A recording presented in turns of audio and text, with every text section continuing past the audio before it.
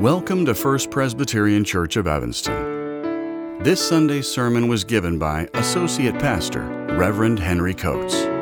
If you'd like more information about First Presbyterian Church of Evanston, please visit firstpresevanston.org.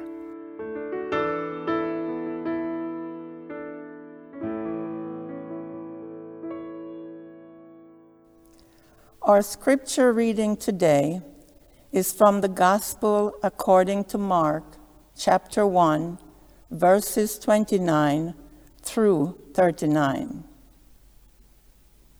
Please join me in a prayer for illumination. O God, prepare us through the active presence of your Spirit to come before you worthily and ask of you rightly. Enlighten our understanding, purify our every desire, quicken our wills into instant obedience to your word. Strengthen every right purpose, direct this time of worship to the magnifying of your name and to the enduring good of us, your children and your servants, through Jesus Christ our Lord. Amen. Mark 1, verse 29. As soon as Jesus and his disciples left the synagogue, they entered the house of Simon and Andrew with James and John. Now, Simon's mother-in-law was in bed with a fever, and they told Jesus about her at once. So Jesus came and took her by the hand and lifted her up. Then the fever left her, and she began to serve them. That evening at sundown, they brought to Jesus all who were sick or possessed with demons. The whole city gathered around the door. And Jesus cured many who were sick with various diseases and cast out many demons. But he would not permit the demons to speak because they knew him. In the morning, while it was still very dark, Jesus got up and went out to a deserted place, and there he prayed. Simon and his companion hunted for him, and when they found him, they said to him, "Everyone is looking for you." Jesus answered, "Let us go someplace else, to the nearby villages, so I can preach there also. That is why I have come." So he went throughout Galilee, proclaiming the message in their synagogues and casting out demons. This is the word of the Lord. Thanks be to God. Good morning, everybody. I am happy to be with you this morning. I'm always happy when I get the opportunity to share a word from the Lord with you all. But I'm especially happy this morning because I get to preach from the Gospel according to Mark. I make no secret how I am utterly captivated by the beguiling nature of this gospel. There's something about the way that Mark tells his story that puts you right there. He's direct, straight to the point, evocative in his sparseness. Today's reading comes from the end of Mark chapter 1, and it, I think, reveals something powerful about who Jesus is. There's something about that man, Jesus, am I right? He heals, he casts out demons, and he prays. And in our brief time together this morning, I want to talk about the fact that Jesus prays, about how and where he prays, and how you too can pray like Jesus. what does prayer do? I always think that's a good place to start whenever you're talking about prayer in a sermon or anything. What does prayer do? And the follow-up question is, does it do anything?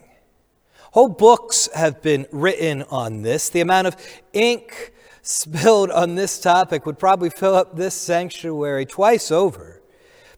But I think the best way that I can answer this question briefly is to invite all of us to look at Jesus and to see what prayer is for him in this moment of Mark chapter 1.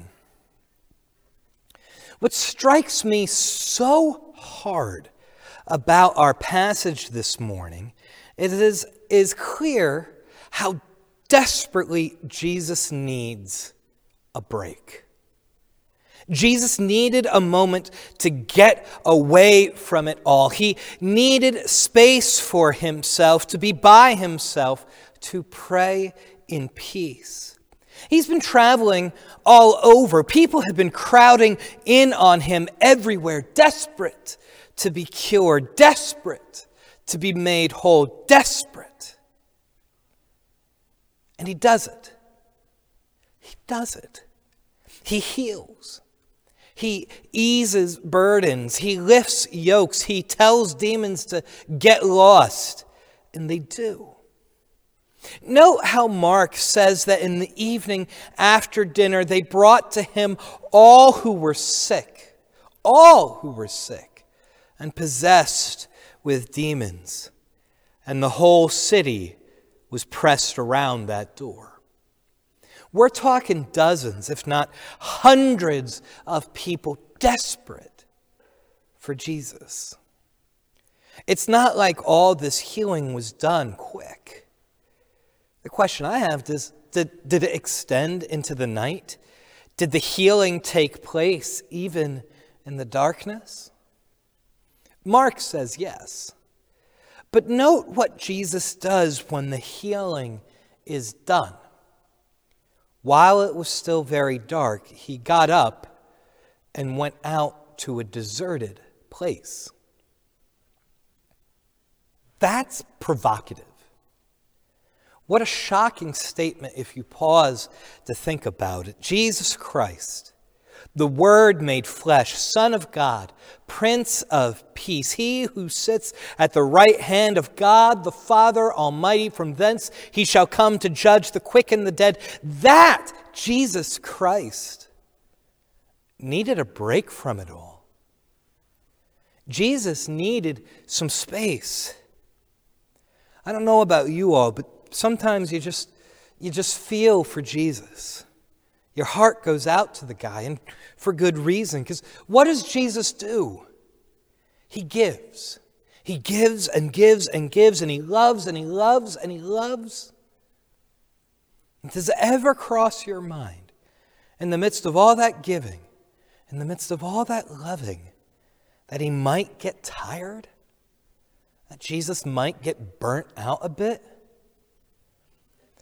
We don't always like to ask questions like this because it can feel like we are diminishing the divinity of Christ, somehow insulting him if we point out that he too might get tired, frustrated, angry, exhausted, scared.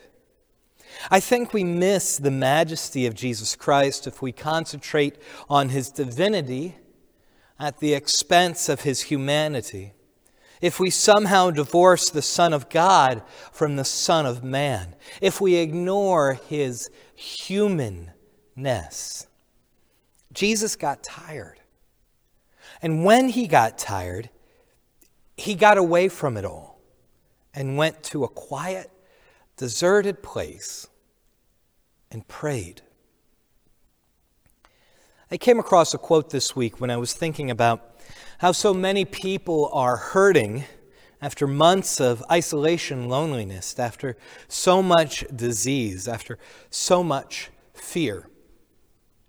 Theologian Willie James Jennings observed that we who follow Jesus are working in wounds, working with wounds, and working through wounds. His wounds? Yes, our wounds, and the wounds of the world. And how do we experience, confront, work through our wounded selves and the world? Well, we pray to our wounded Savior who hung on the tree so that we might come alive. Pray, and in this way remember that it is by his stripes we are healed, that by his wounds we are made whole, by his blood we are redeemed. This is the love of Christ poured out. And we tap into this love when we pray. So what are we to do? Where does this passage, what this passage tells us, where does it leave us? After a night of hard, emotionally exhausting work, Jesus went out to a deserted place and prayed. So what?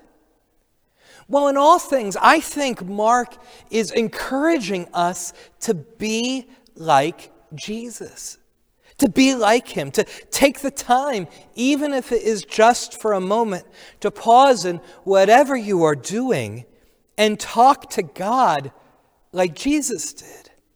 If you need to go to a quiet place, Mark says, if you need to praise yourself out to whatever metaphorical, deserted place you can imagine, just take a moment and talk to God in the stillness. Maybe you're surrounded by a lot of noise. A lot of us are. You can still pray.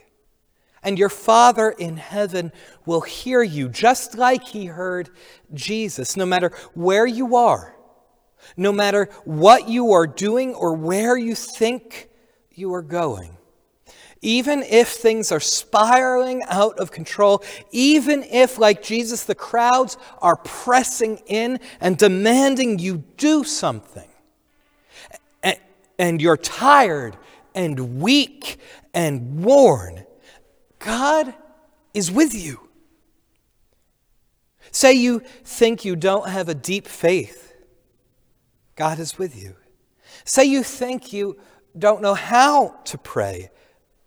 God is with you, and God will hear you. Say you struggle to even believe that there is a God out there. And that if this God does exist, if this God is out there, why would that God care about little old you and listen to you? Well, take even that to the Lord in prayer.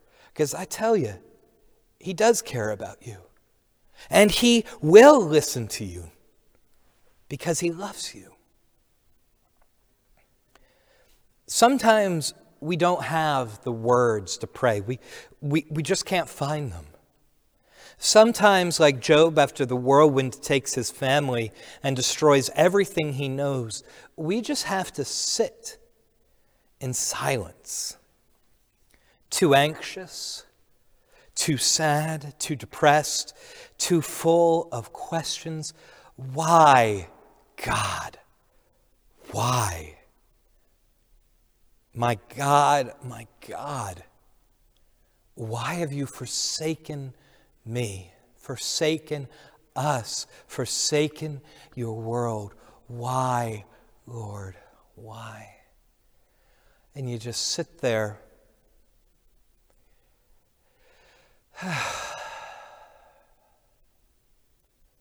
and you sigh. A prayer can be a sigh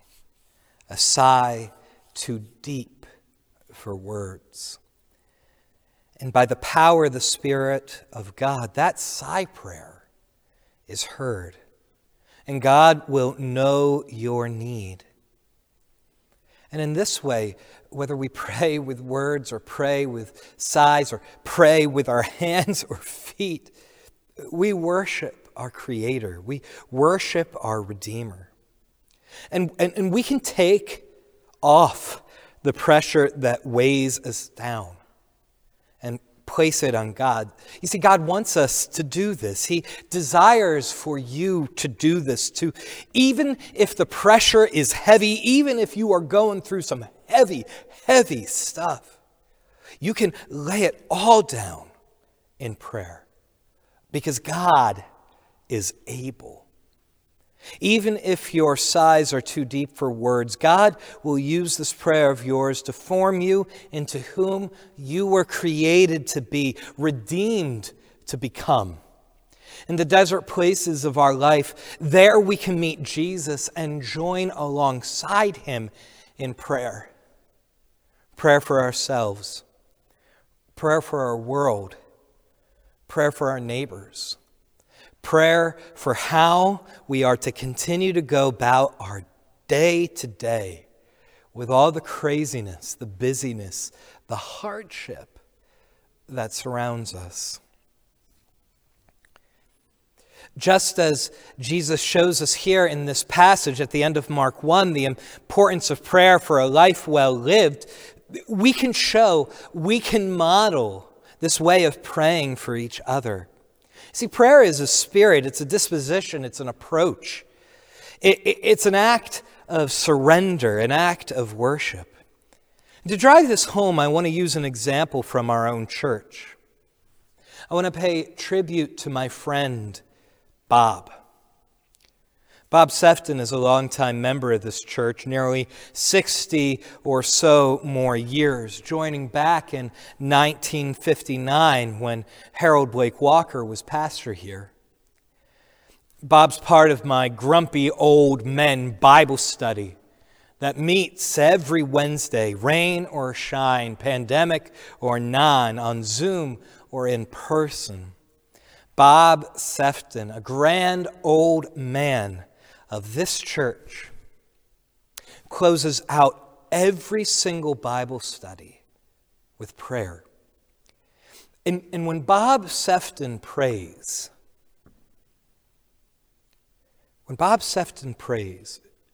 you pause, listen, and commune with God. You can catch your breath and give it all to the Lord.